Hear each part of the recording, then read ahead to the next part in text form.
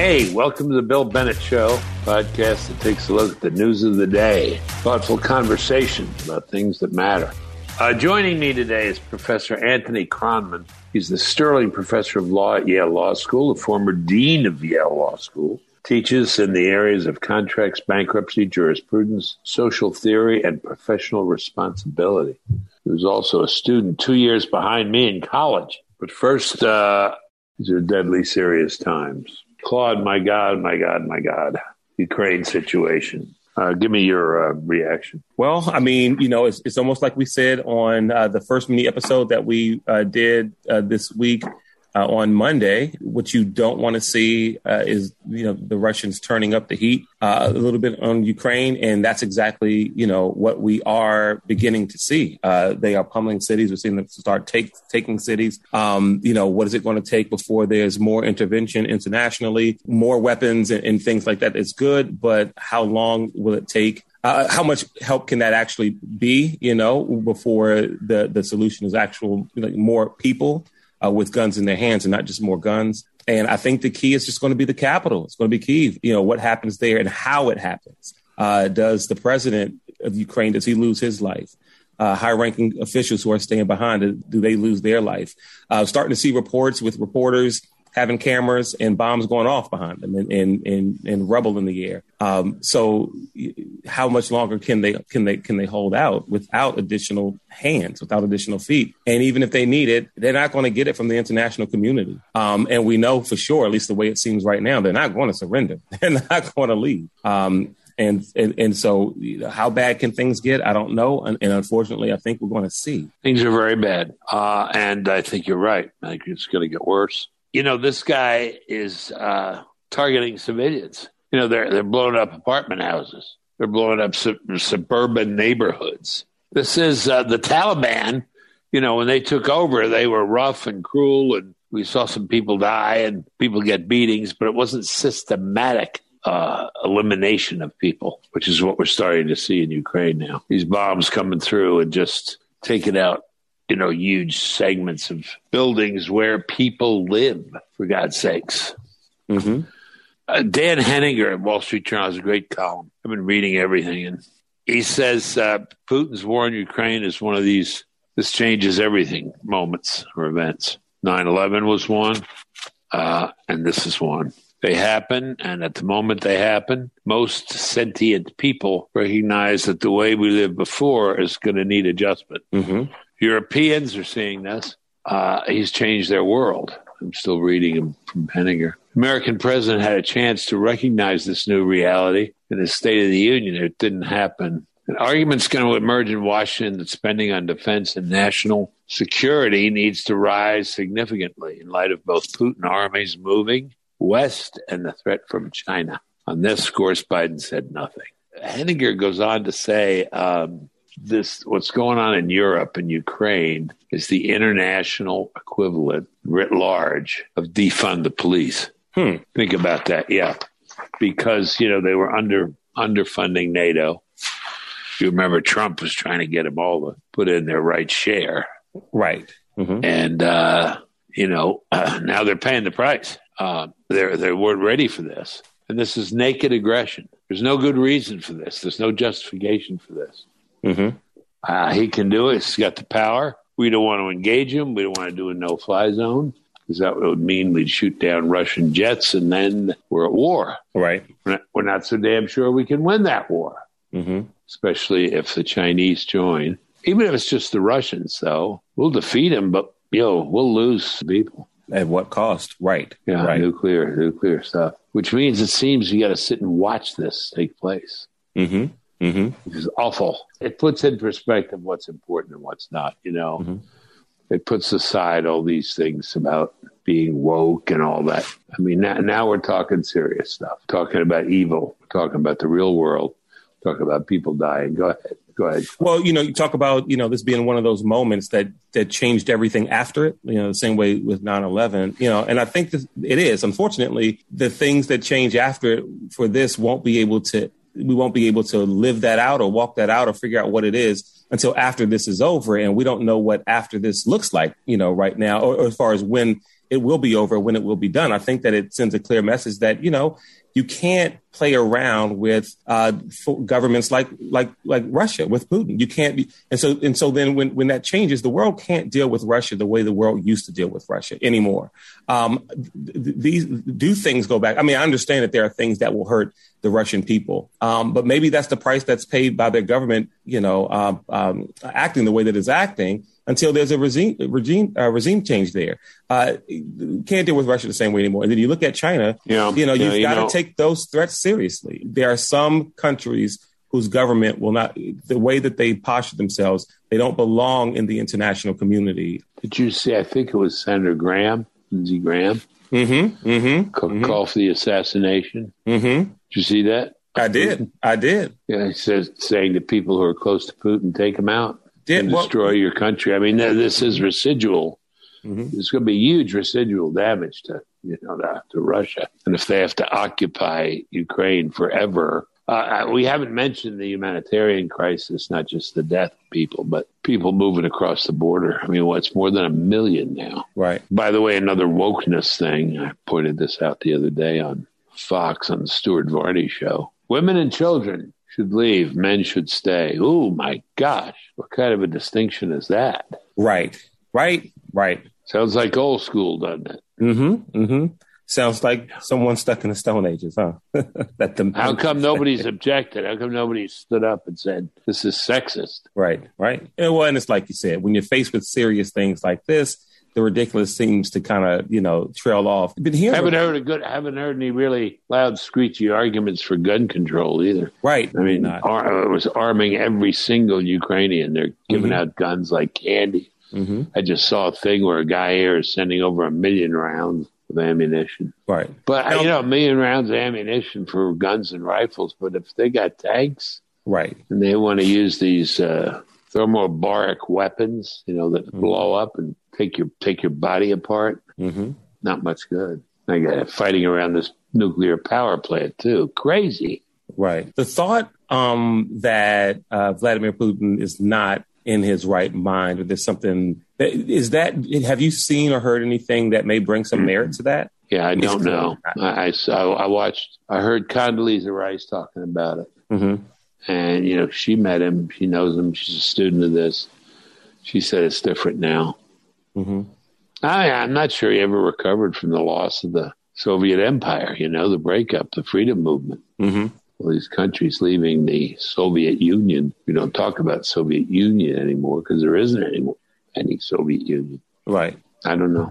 I don't know what's in his mind any more than I think people knew what was in Hitler's mind. But I'll tell you this, Zelensky was watching his moves on Dancing with the Stars, Ukraine. Did you see that? Right. Yeah. Fabulous. He was actually a fabulous dancer and an actor. And now they're calling him the Churchill in a T-shirt. I mean, the guy is so impressive. I did that interview with Varney. He said, well, what do you think overall of State of the Union? I said, frankly, all things considered, I'd take Zelensky over Biden. Right. Also seeing a lot of companies. Let's see. I think it was IKEA shut down in Russia. Apparently yesterday there were tons of people trying to get to IKEA to buy some supplies. I think Mercedes-Benz is not going to do anything as far as with cars there. Spotify, which this show is on, the Russian office there indefinitely, stopped. That's good. Netflix paused production. So will they do that with China too? Well, right. Well, see, and you know who else is on that list? Nike is on that list too, if I'm not mistaken, of companies who have kind of halted. And the first thing I thought about when I saw Nike, and maybe it's because it's thinking about the NBA, was China. That's the first thing I thought about. What's the distinction between killing people and having concentration camps? Yeah, no, right. So we see that. But again, that's going to hurt the Russian people. Putin and his guys, they don't care about IKEA being closed. What do they care? No, it's horrible. One thing that's immediately stopped is buying Russian oil. Right. Let's turn on the pipeline, Keystone XL. Right. A statistic I think I cited, the Keystone XL produces more oil in a month than Russia does in a year. And we willingly, voluntarily turned our supply off and buying from Russia. It's just crazy because of the hold of the green movement. Yeah. It's just nuts. All right. We'll see what Professor Kronman thinks about this too. Can I add one more thing before we get? Please, yes. Have you saw reports of Russian soldiers being captured, and especially the young ones, and Ukrainians allowing them to use their cell phones to call their parents to let them know that they're okay, that they're captured, but they're okay. Yeah. Russian soldiers being lost in the streets, stopping to the locals, asking, "Hey, how can I get here?" And them actually giving them directions to meet up. Honestly, what's going on here? Vladimir Putin, come on. Apparently, there are a lot of reports that this is not the cream of the Russian army, that these are conscripts, young guys, old tanks, old equipment, doing the job, though. Right. Oh, yeah. No, it's doing the job, yeah. Meantime, we're finalizing a deal with Iran so they can, in effect, develop nuclear weapons. God knows, God help us. All right, I hope it's a wake-up call, as Mr. Anninger said, and we'll see. Podcasts have changed the way we get our news, entertainment, politics, everything. They've rewritten the script. Somebody said to me this morning, I don't read op-eds, but I do listen to podcasts. We hope you listen to this one. Well, there's another exciting development that's rewritten the script, too, and that's called Masterworks. Okay. Masterworks enables you to diversify your portfolio. This is for investors.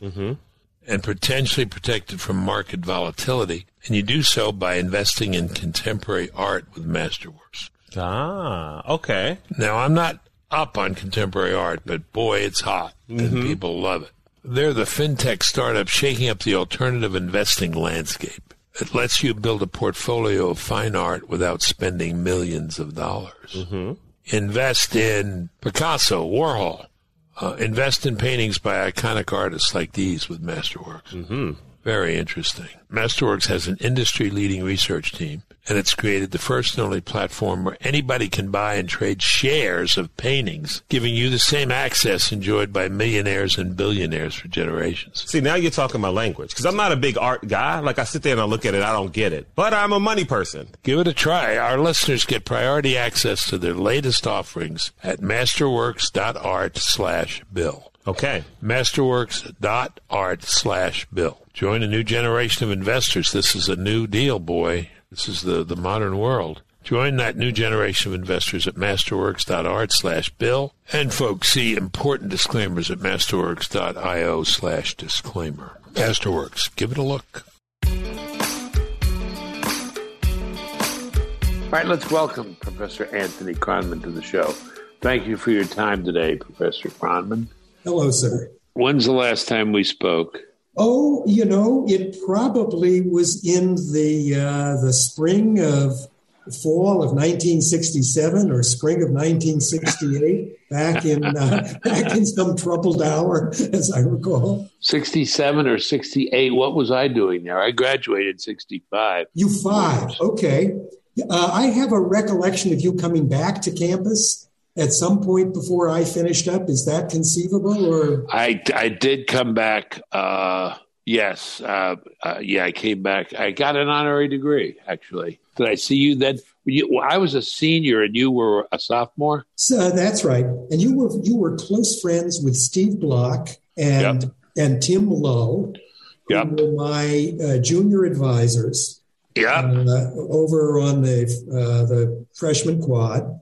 And I'll never forget this, Bill, arriving with my suitcases in hand on the Trailways bus from Boston, this bewildered kid from Southern California who had no idea where he was or had gotten himself into, looking at some young men playing a funny game with sticks and little baskets on the end and wondering what the hell that was, and meeting Tim and Steve. And they were drinking vodka milkshakes sitting on the stoop of my entryway. And I thought, well, it looks like college is going to be a lot of fun. Were they your junior advisors? They were. Resident advisors. Wow. Yeah, no, knew them well. And they were, probably my closest friends there. I wore several hats. I inhabited several universes. I was in a fraternity, a jock fraternity, but a lot of my friends were NA, right? Non-affiliated. Yeah. And weird people like philosophy majors, Yeah.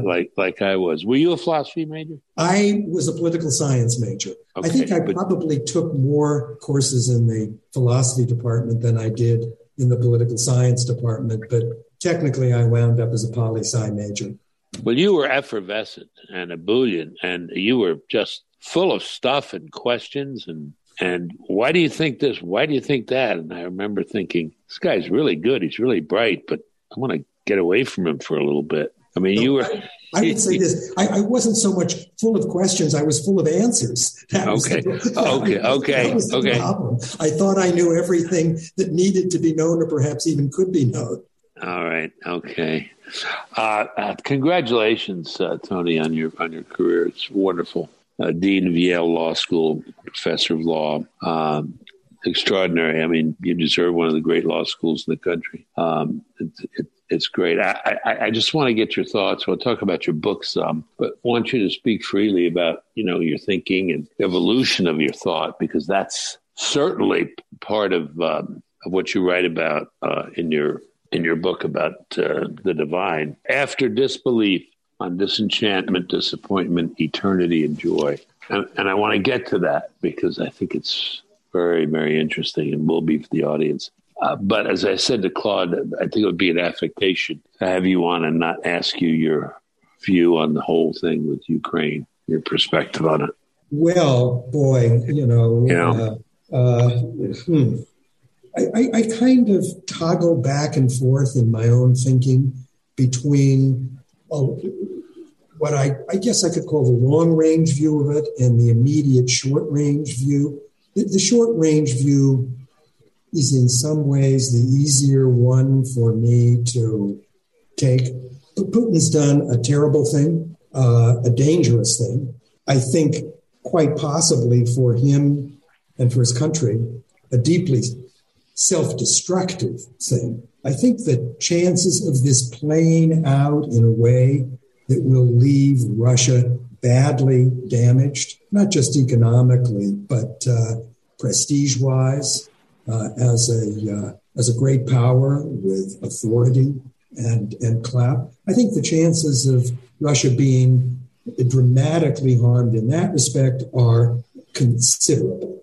What worries me, this is my ancient childhood nuclear war fear stirring at some deep level in my soul.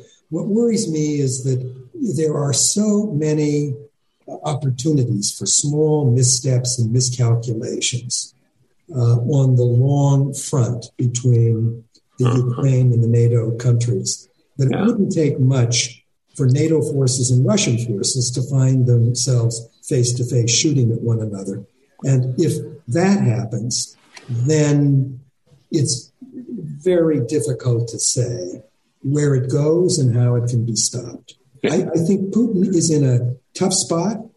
We should keep the pressure up, but we have to be very mindful to give him an off-ramp so that he can back out of the room, back out of the corner he's painted himself into and lick his wounds, but not push him further into a difficult spot that might cause him to lash out irrationally. The longer range view is, how big of a mistake was it in the exhilaration of the end of the Cold War to push the NATO alliance as aggressively eastwards as we did?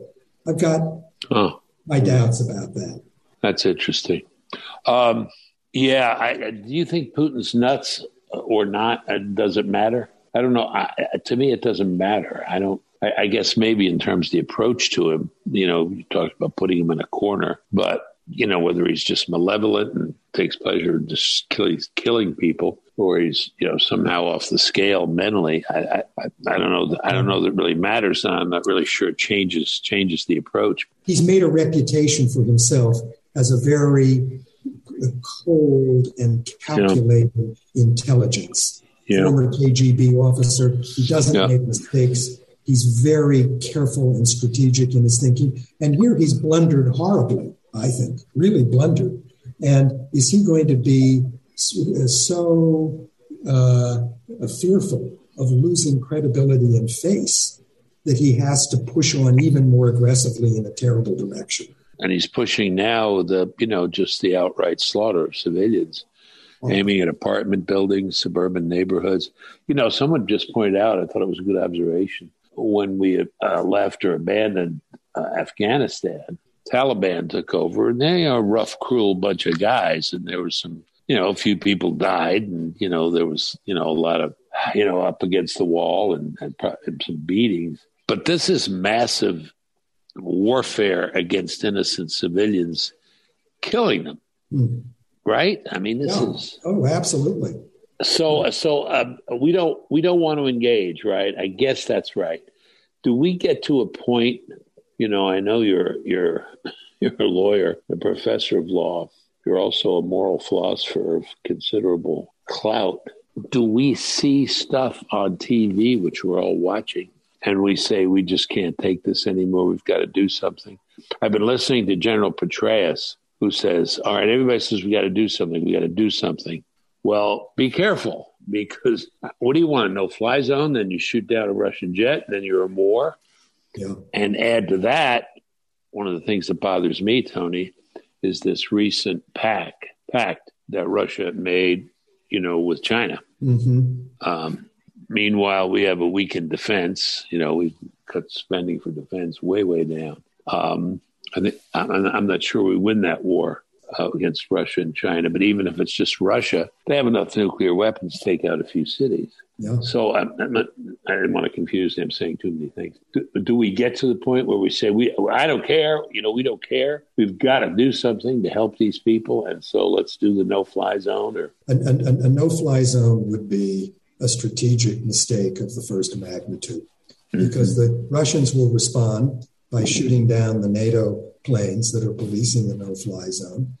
And how will we respond then?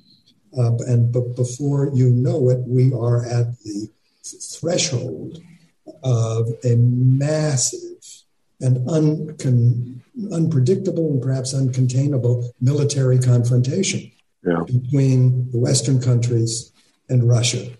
I think this could be an opportunity to perhaps make a little bit of headway in our relationship with China by inviting them quietly behind the scenes to join with us in bringing an end to this terrible business and helping Putin out of his awkward corner and reaching a quiet understanding with the Chinese that the Russians are just out of control here and they're not behaving like a responsible great power in the world community. And what's their interest in that, Tony? What's China's interest in taking that approach? Possibly, I don't know. I mean, I'm just speculating, really, but possibly increasing their stature and credibility as a great power on the world stage. They would like to divide the world with us. That makes us uncomfortable for understandable, indeed correct reasons. But Russia is misbehaving horribly. If China joined with us as a responsible party to tell this petulant and irrational child to behave himself and settle his dispute with the Ukraine with international supervisors and mediation and so on and so forth. China might have some interest in that. Maybe not. I don't know. This is all I know is that we have to avoid, I would say at all costs, a direct shooting war with Russia. That just lies disaster. Yeah. I wish you were right. Maybe you are. But I tend to think, along with a lot of other people, that China looking at this says, well, they're weak and Biden's weak. We have really nothing to do with NATO. We're invited to join the U.S. to try to calm down this petulant child. Well, maybe we just take the route of taking Taiwan. Yeah, that could be, Bill. And I think the larger point that you're correctly stressing is the perception of American weakness, which is not just a function of how we deal with Russia and Ukraine, but how we exited from Afghanistan, how we are conducting ourselves domestically, the loss of self-confidence in our national purpose and national identity, which is spread across the board everywhere you look these days. And, China looks at us and at our culture wars and at the abdication of authority on the part of all of our leading intellectual and cultural institutions, and they say that's a country that doesn't know itself anymore. That's lost its way. Right.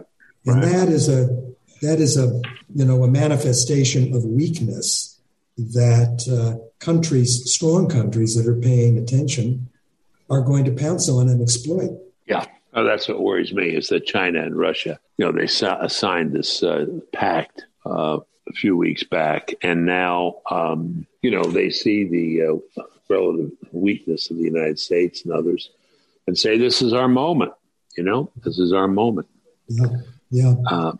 And the weakness comes in many different forms. It's expressed in many different ways, but one of them is the startling abdication of authority on the part of so many institutions in this country, which in the past have been responsible carriers of our tradition of values and beliefs. It's not as if we're all marching to a single band. There's always been plenty of debate and disagreement in this country, and that's great. But the rapidity with which our colleges and universities, our leading museums, just across the board, have dropped the mantle of authority and given it up for the sake of what, or in the name of what? It's difficult to say. I mean, I could describe it, and you could describe it too. What they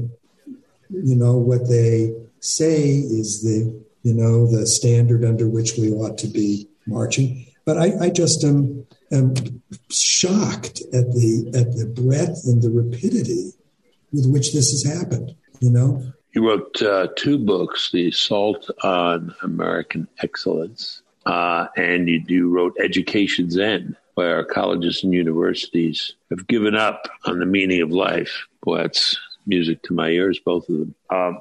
What's happened there? I mean, I don't know if you had the same experience at Williams that I did, but I mean, I was thrown off my game, and I just had to stay up late at night and think of arguments to take on Professor Versenyi and Socrates, Yeah, oh, my God, Professor Versenyi. Yeah. He was one tough, brilliant customer. I loved his classes, but he was ferocious, and he knocked me off my game too, Bill. And it was disorienting and thrilling. Yeah. I remember those hours, and with, Bob Gaudino, my beloved. Bob Gaudino, yeah. And sitting and talking about Plato or Aristotle in class, and then continuing the argument in the dining hall after school, after endless hours. And that was college. And it wasn't, it was not an indoctrination. It was the farthest thing from an indoctrination. It was an opening up of minds. And I'm absolutely sure you would say the same thing about it. Absolutely. Yeah, no, I stayed up late at night. I remember shutting my door in the fraternity house because a party was going on to see if I could defend Thrasymachus any better than he was defending himself against Socrates. I don't think I did very well. That's a losing campaign, I think. Versenyi had. Oh, I think it may have been that's when I came back. Versenyi went to a philosophy professor, folks, when he went to Texas, where I was getting my PhD, and he loved Texas. And the part of Texas he loved the most, Tony, was the rodeo. You see this guy, this weird little, trim, smart, Hungarian, going to all these rodeos in West Texas. What an image. What a title for a novel. That would be Versenyi at the rodeo. That's it. But back to what you were saying. Yeah, I remember that. And I remember Neil McGaugh I took 3 courses in the English department, took a Shakespeare course. And I remember he said, all right, boys, now we turn to Lear, King Lear. Gentlemen, I suggest you get your rest, sleep, exercise. This is an ordeal. This is an ordeal of the soul. And I was just going through the pages. Where is it? Where's the ordeal? And then, as you read it carefully. Take it seriously. It is an ordeal of the soul. Williams was like that, was that for me. Graduate school in philosophy at Yale was that for me. The Yale Law School, when I was there in the early 1970s, was very much that, Bill. We had radicals and centrists and conservatives within the student body and on the faculty. And Bob Bork was on the faculty, and Alex Bickle was my constitutional law professor. Oh, yeah, the great Bickle, yeah. He drove us liberals completely crazy.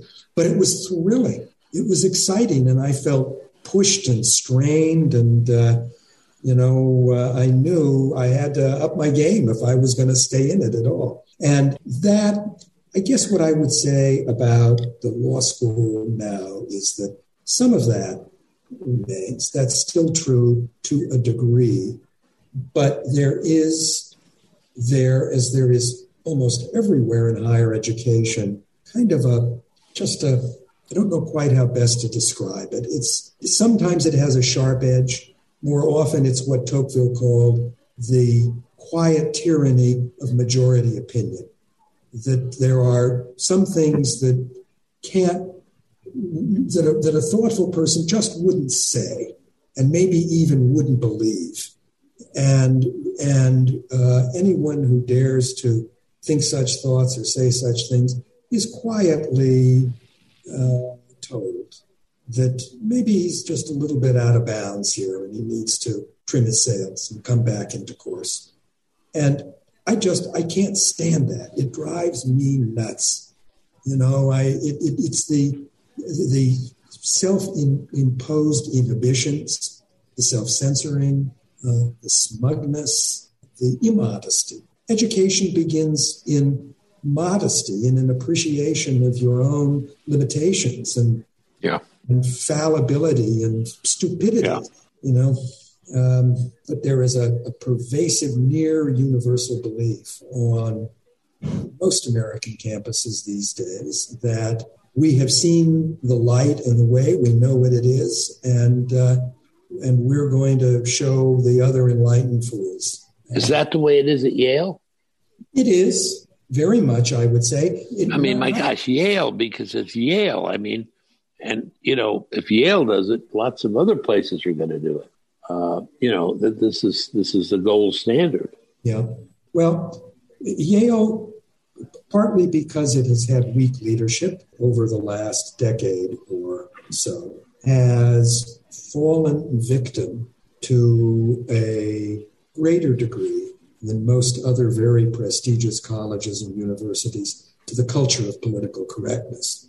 We just won, Yale just won, if one is the right word, a lifetime award for the discouragement of free expression from an organization called FIRE. Yeah. You probably heard of it. I don't know what it stands for. It's something like I don't know, but it monitors campus speech, and it's very libertarian in its basic outlook. And we just won a lifetime award for bad behavior on the free speech front. And it's just such an embarrassment to Yale, really. It makes me ashamed of my school, which ought to be leading the way, but isn't, sadly. What were those incidents years ago, Tony, that I read about? Sorry if it's a caricature. Halloween.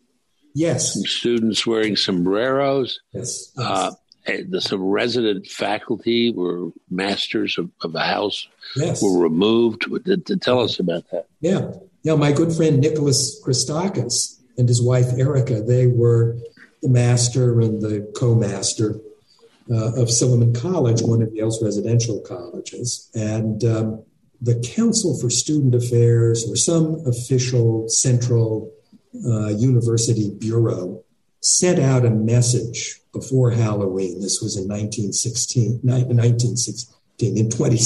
could have been 1916, in 2016, urging students to be cautious in their choice of dress, that some costumes are offensive to others, and they shouldn't choose a costume that belittles or mocks or makes fun of, et cetera, et cetera.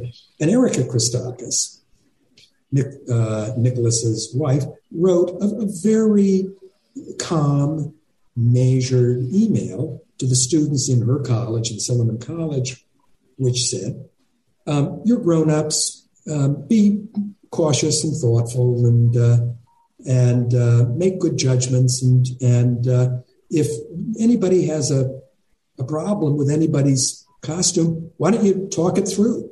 Have a conversation. And I'm sure it'll all be fine. And that was it. It was nothing more disturbing or radical than ordinary parental good advice. And the students went nuts and caricatured Erica as an insensitive racist who didn't understand the deep wounding effect.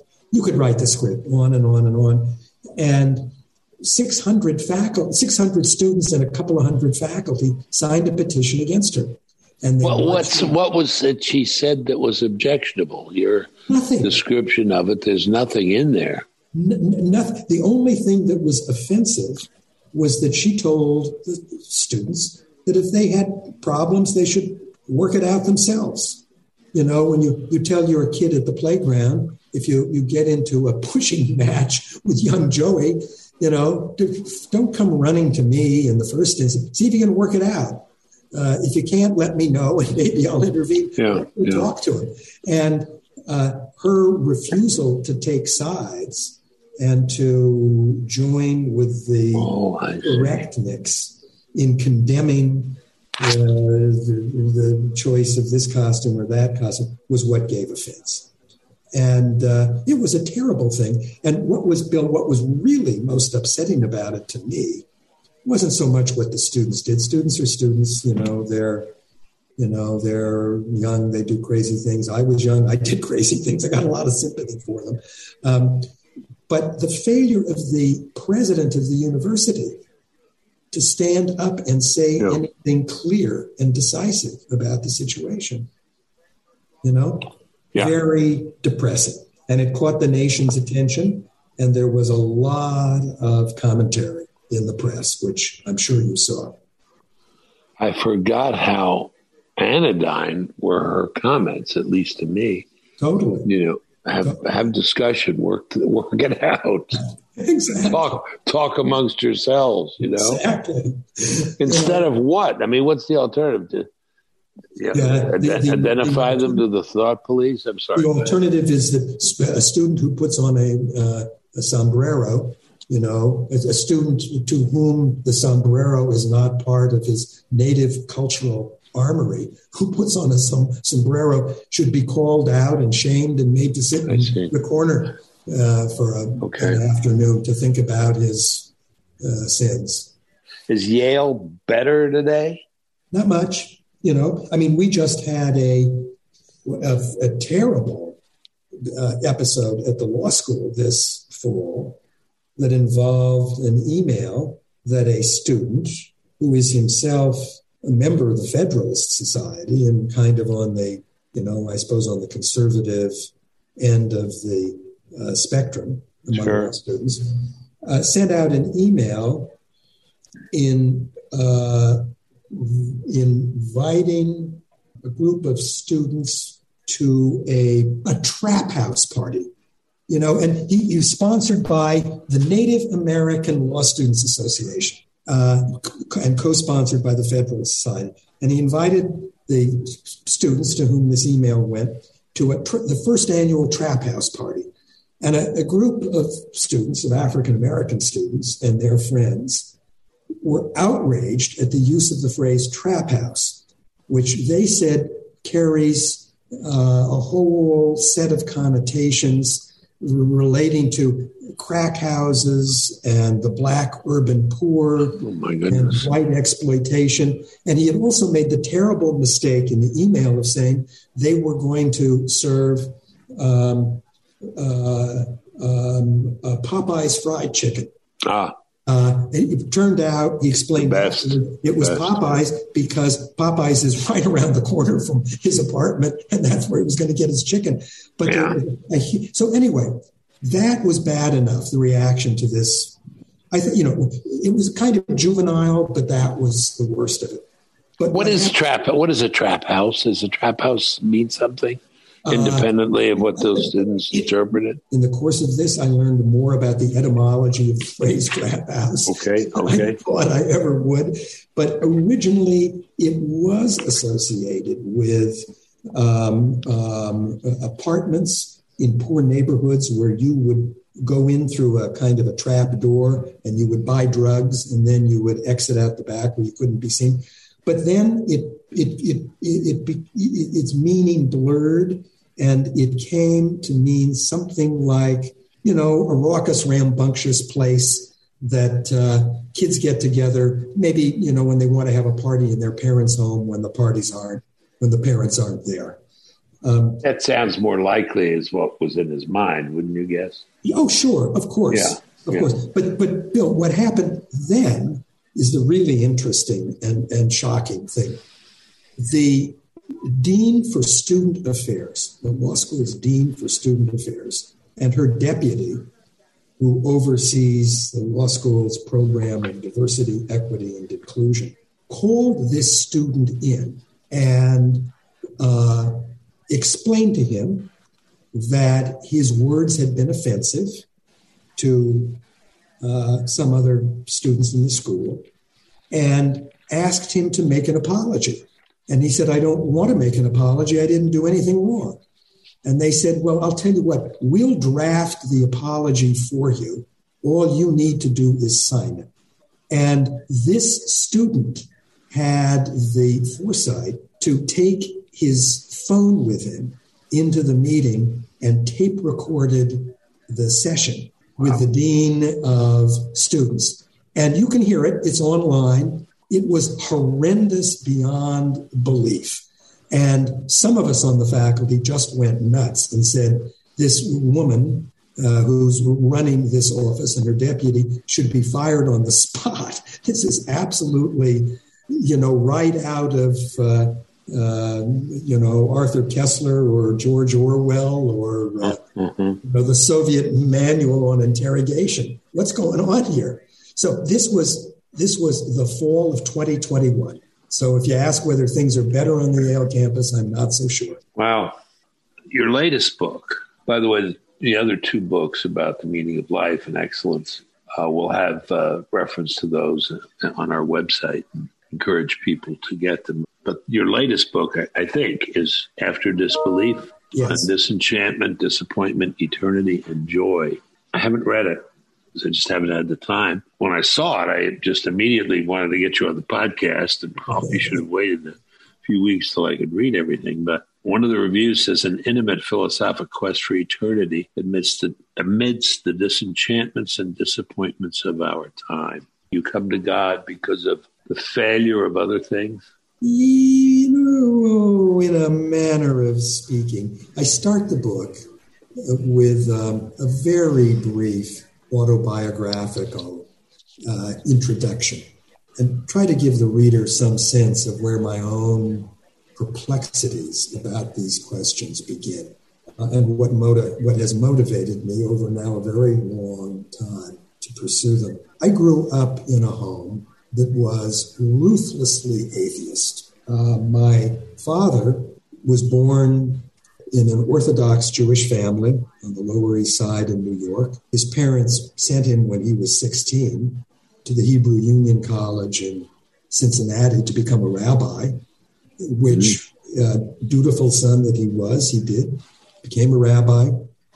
I was a practicing rabbi for a couple of years and then quit because he had no feel for it. And he said to me many years later that whenever he walked in a room, people would become quiet and he didn't like being the rabbi in the room. So the wet blanket. Yeah. So he quit, and through a series of kind of serendipitous happenings, found his way to Los Angeles in the mid-30s and became first a radio writer and producer, and then a television screenwriter, and had a very successful career writing shows like Gunsmoke and The Fugitive and The Untouchables. Oh, gosh, my favorites. Good Lord. Because they were good shows. What was his name? Harry Kronman. And you can still, his shows still appear sometimes on late night television. Sure. I still get residual checks from reruns in Taiwan and Argentina and things like that. Wow. And then in the early 40s, he met and married my mom, who was born in Los Angeles and grew up in an evangelical Christian home of the Southern Baptist variety. Wow. And her mother was really a serious revivalist. Took my mom around to hear Amy Semple McPherson and the other firebrands of the time. And anyway, for them a long story short, my parents each had a profound introduction to religion in their lives, and they both turned against it ferociously and resolved that their two children, me and my brother, would have no exposure to religion at all. They kept us from it as you would keep a child from a poison. They locked God away in a closet and told us never, ever, ever to open that door. So what happens when a child is told something is really dangerous and you can't touch it? You get a little curious about it. Yeah. And when I came to Williams in the fall of 1963, I was very interested in philosophy.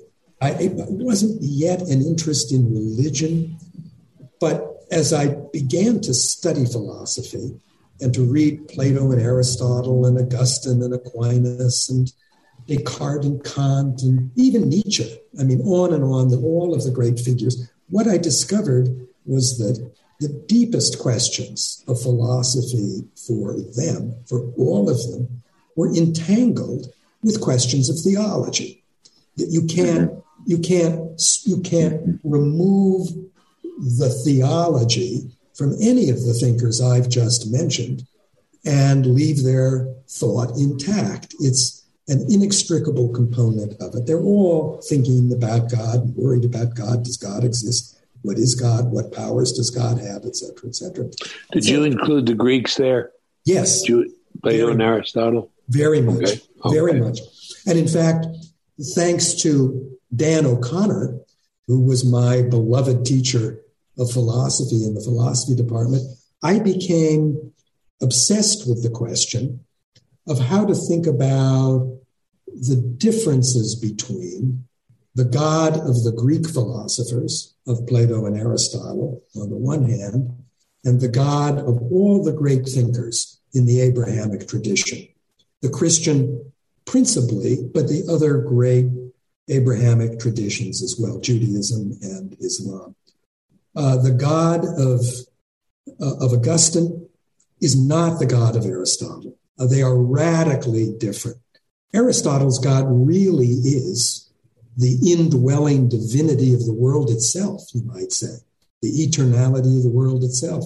And Augustine's God is a God beyond the world who exists before and apart from it and brings the world into being out of nothing in a creative act of unfathomable freedom. So O'Connor got me thinking about these two gods and what the relationship between them is.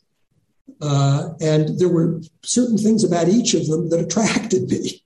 I liked certain things about the Greek God, the pagan Greek God, and I liked certain things about Augustine's God. And so I embarked on a decades-long mission to see if I could mix and match them. If I could borrow a little from one and borrow a little from the other, and compose a third God that would be tailor-made to fit my own deepest beliefs and convictions. And then at some point, I read Spinoza, or maybe I should say I reread Spinoza, because I had been introduced to Spinoza my sophomore year at Williams. And when I read him for the first time, my reaction was, this is great stuff. This is great. And it's quite possibly true, but I don't understand it. And I'm going to have to put it on the bookshelf and come back to it later in life. So I did. And when I did, I found, you might call it, I suppose, my third way, my happy synthesis of the Greek and Christian gods that I'd been struggling for so long to reconcile. And in this latest book, I try to explain my Spinozism to an audience of readers who are not specialists. This is not a book that's meant for people who are steeped in the philosophical tradition and who know all of these works intimately or even casually. It's really meant for readers who are spiritually alert, curious, and who have spent some time reflecting on their own experience as a human being with anxieties and perplexities and wonder and the most basic human stuff, and is trying to make sense of it and asking him or herself, well, gee, in a world in which everything seems to come and go, to come in with the tide and go out with the tide, where nothing lasts forever, is there anything that lasts forever? What does that little word eternity mean? Does it have any potency?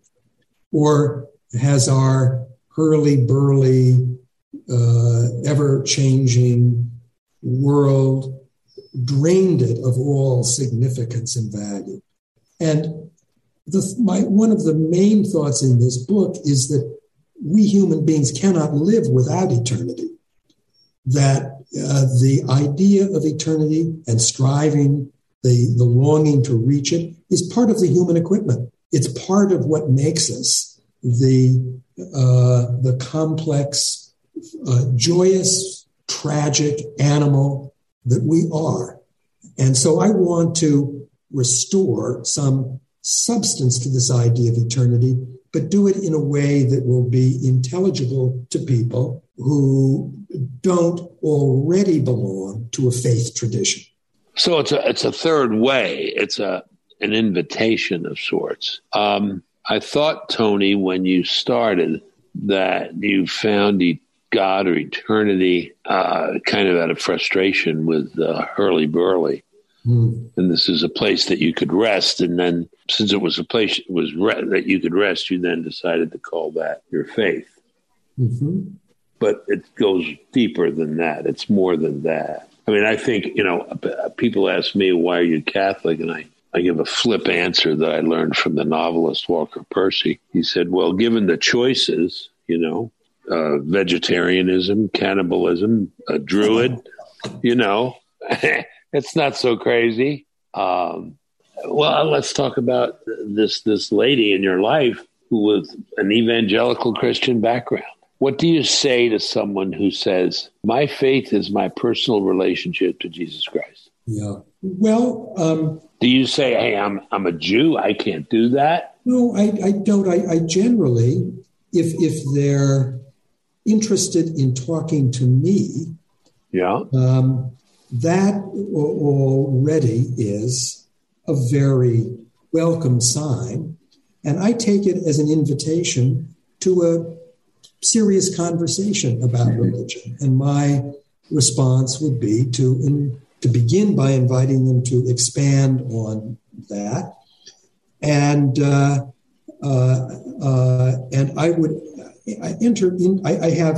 have discovered that I have easier and more fruitful conversations with my evangelical and Catholic and Orthodox Jewish friends than I do with my secular colleagues at the law school.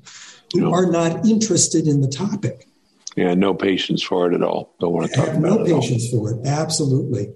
And so I get invited to go and speak at Catholic universities and Orthodox Jewish gatherings. And, I'm often the odd man out, but I know enough, or I have learned enough about these other traditions to be able to converse in a sympathetic spirit from the inside.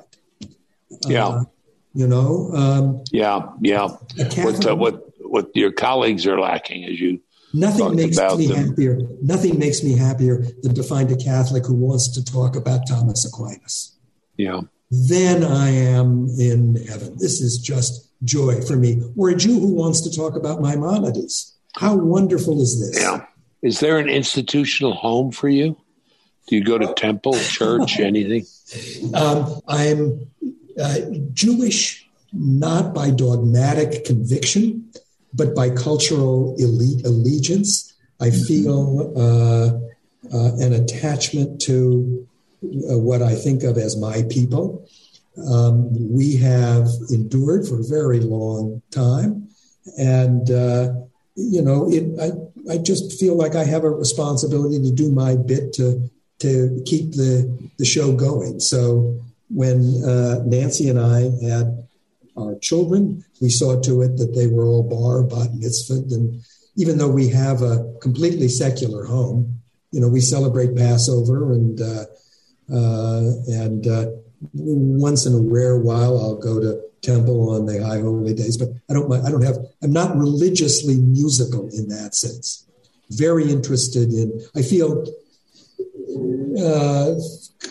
as I say, a cultural connection, a cultural affinity to Judaism, but that's a different thing. I'm kind of like, I feel like Spinoza, who got kicked out of his synagogue in Amsterdam and ended up spending most of his time with lapsed Catholics who were fascinated with the philosophical problems he was exploring. And you ended up with the Yale faculty. I ended up with the Yale faculty. And thank God I have tenure, because it gives me the easy freedom to say such things as this. I guess if you do talk about this, some of your colleagues will say to each other, what is it with Tony? What's going on? Well, listen. And they not only think it, but they'll say it out loud, and that's okay. I don't mind that. But, there are enough students at the law school who are interested in these questions that I'm able to find a good company. For example, I'll just give you one small example. 2 years ago, I taught a year-long seminar that I gave it, I think, an overly cute title. I called it Aristotle in Abraham's Tent. And the idea was to explore the reception of Aristotle's philosophy, of his physics and metaphysics in particular, in each of the three Abrahamic religions. We started with Avicenna and Al-Ghazali and went on to Maimonides and then to Aquinas after having spent 7 or 8 weeks on Aristotle. And I had 15 students who stuck with me for the whole ride, So I have plenty of conversational partners. Yeah, well, there you go. And there's that book then reflecting back on your other books. They're hungry for this. They're interested in talking about the meaning of life. They would like to know, who am I? What's my destiny? What am I to do? And they're not getting much of it. Right. True. All true. All right. We have to let you go. This has been great. A wonderful fun. Reunion. Nice way to do it. And congratulations to you, Tony. Really. Thank you. Thank you so much for having me on. It's been great catching up and reminiscing and having a chance to chat with you. I've enjoyed it hugely.